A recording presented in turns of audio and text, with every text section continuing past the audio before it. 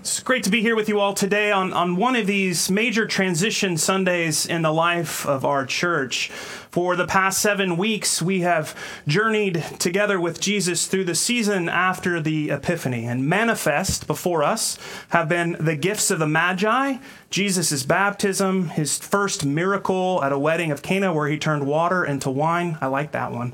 And today, we find Jesus.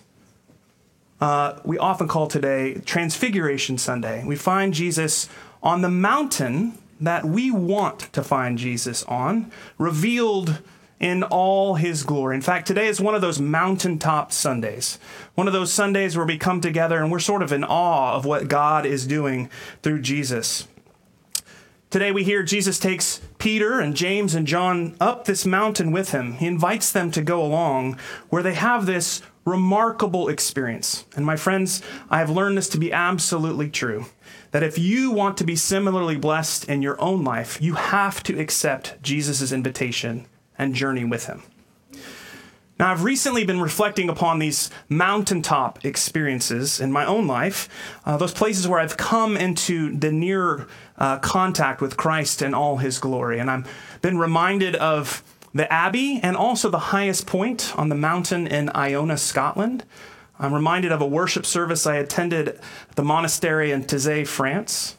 I've been reminded of the closeness I felt to God at Camp Allen here in Texas when I was serving on summer staff, or when I shared ice cream with a youth who was going through a really difficult time. And finally, I felt Christ really near presence when I had the opportunity to baptize my friend's son in Tanzania, Africa. In each of those experiences, I felt profoundly close to God. And each transformative experience came only about because I was willing to go a little bit outside of my comfort zone. I was willing to go where I felt Jesus had invited me to go. And after each of those experiences, each of those mountaintops, I was led back down the mountain into real life, everyday life. Now, our reading from Exodus today ends with Moses still on the mountain with God. And if you want to follow the story, what happens after that is Moses spends those 40 days and nights in God's nearer presence. And when Moses comes down the mountain, his face shines so brightly that his friends and family must look away from him until he puts on a veil. You see, being in the nearer presence of our Lord changes the way that he looks to his friends and family, and it will do the same for us. They struggle to approach one who has been so intimate with the divine, and sometimes that experience can happen to us as well. Well, in the Transfiguration, the feast we celebrate today, Jesus' appearance changes as well. His face becomes not just bright, but as bright as the sun, and his clothes become dazzling white. And the two most important prophets of old appear with him, Moses and Elijah. This moment of pure joy as God's plan of salvation is being realized. This is the mountain we want Jesus to be upon. Here, Peter is overcome with joy, and he offers to build these 3 shelters so that they might stay. Here, in the place of transfiguration, we find shiny, happy people. This is the place where we want to stay. This is the experience of God that we want over and over. But the reality of the mountaintop, as we see in this story, and as we must come to, just like the disciples, come down the mountain as Jesus did. And we have to come down the mountain in order to share that joy with all those who are slogging through the valleys of life. We come down the mountain, shiny, happy people holding hands because of the joy that we've experienced, but also because we know that we're going to need one another's support as we re-engage with the real world. Coming down the mountain forces us to come to terms with the new us and allows us to invite other people to receive that same gift of transformation. One of the most powerful details of the story of the Transfiguration is that after the voice of God speaks from heaven, "This is my Son, the beloved, with him I am well pleased, listen to him." As soon as that moment occurs, the whole scene shifts.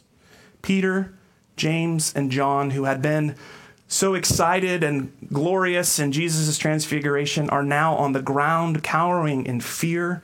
Elijah and Moses are nowhere to be found. And Jesus has to come over and comfort his fans, leaning down to touch them. Don't miss that. He tells them to get up and not be afraid. And then they come down the mountain and are told to keep quiet about what has occurred. A quick note about this messianic secret here in the gospel today. When Jesus tells his friends not to speak about what they've just experienced, he does so because this particular mountaintop experience, this particular sign that has just occurred, will only truly make sense to them in light of Jesus' death and resurrection. It will only make sense, this mountaintop experience, after they've had the next mountaintop experience, the Mount of Olives, the mount where we need Jesus to be in order to obtain our salvation. Today, we who have had mountaintop experiences with our Lord, we're under no obligation to keep silent like those first three were. In fact, the opposite is true.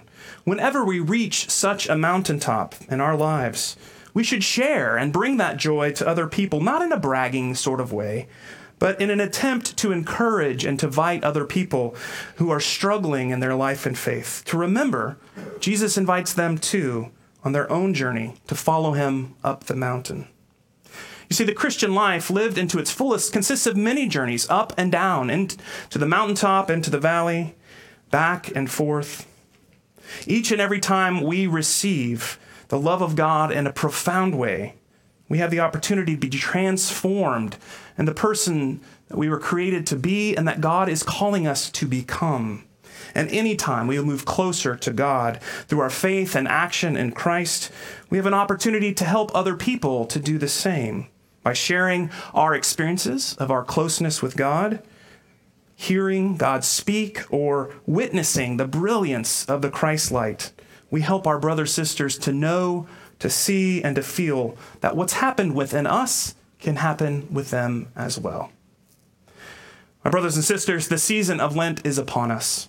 Your clergy and staff have worked diligently to prepare some meaningful tools for you to utilize during these next 40 days as you journey through this Lenten season. This is an annual valley that all of us travel through together, intentionally seeking to get our spiritual lives in order. So first, please make every effort to join us for our last Epiphany Hurrah. This Tuesday night in this very space, 5:30, we'll have our Shrove Tuesday feast in which we celebrate our community and God's good provision of food. And then on Wednesday, Ash Wednesday, we have 5 worship options for you. And for those of you with children, I strongly encourage you to come to the 5 p.m. service in the church. Each weekday during the season of Lent, starting on Wednesday, our clergy have prepared a short podcast for you all to listen to.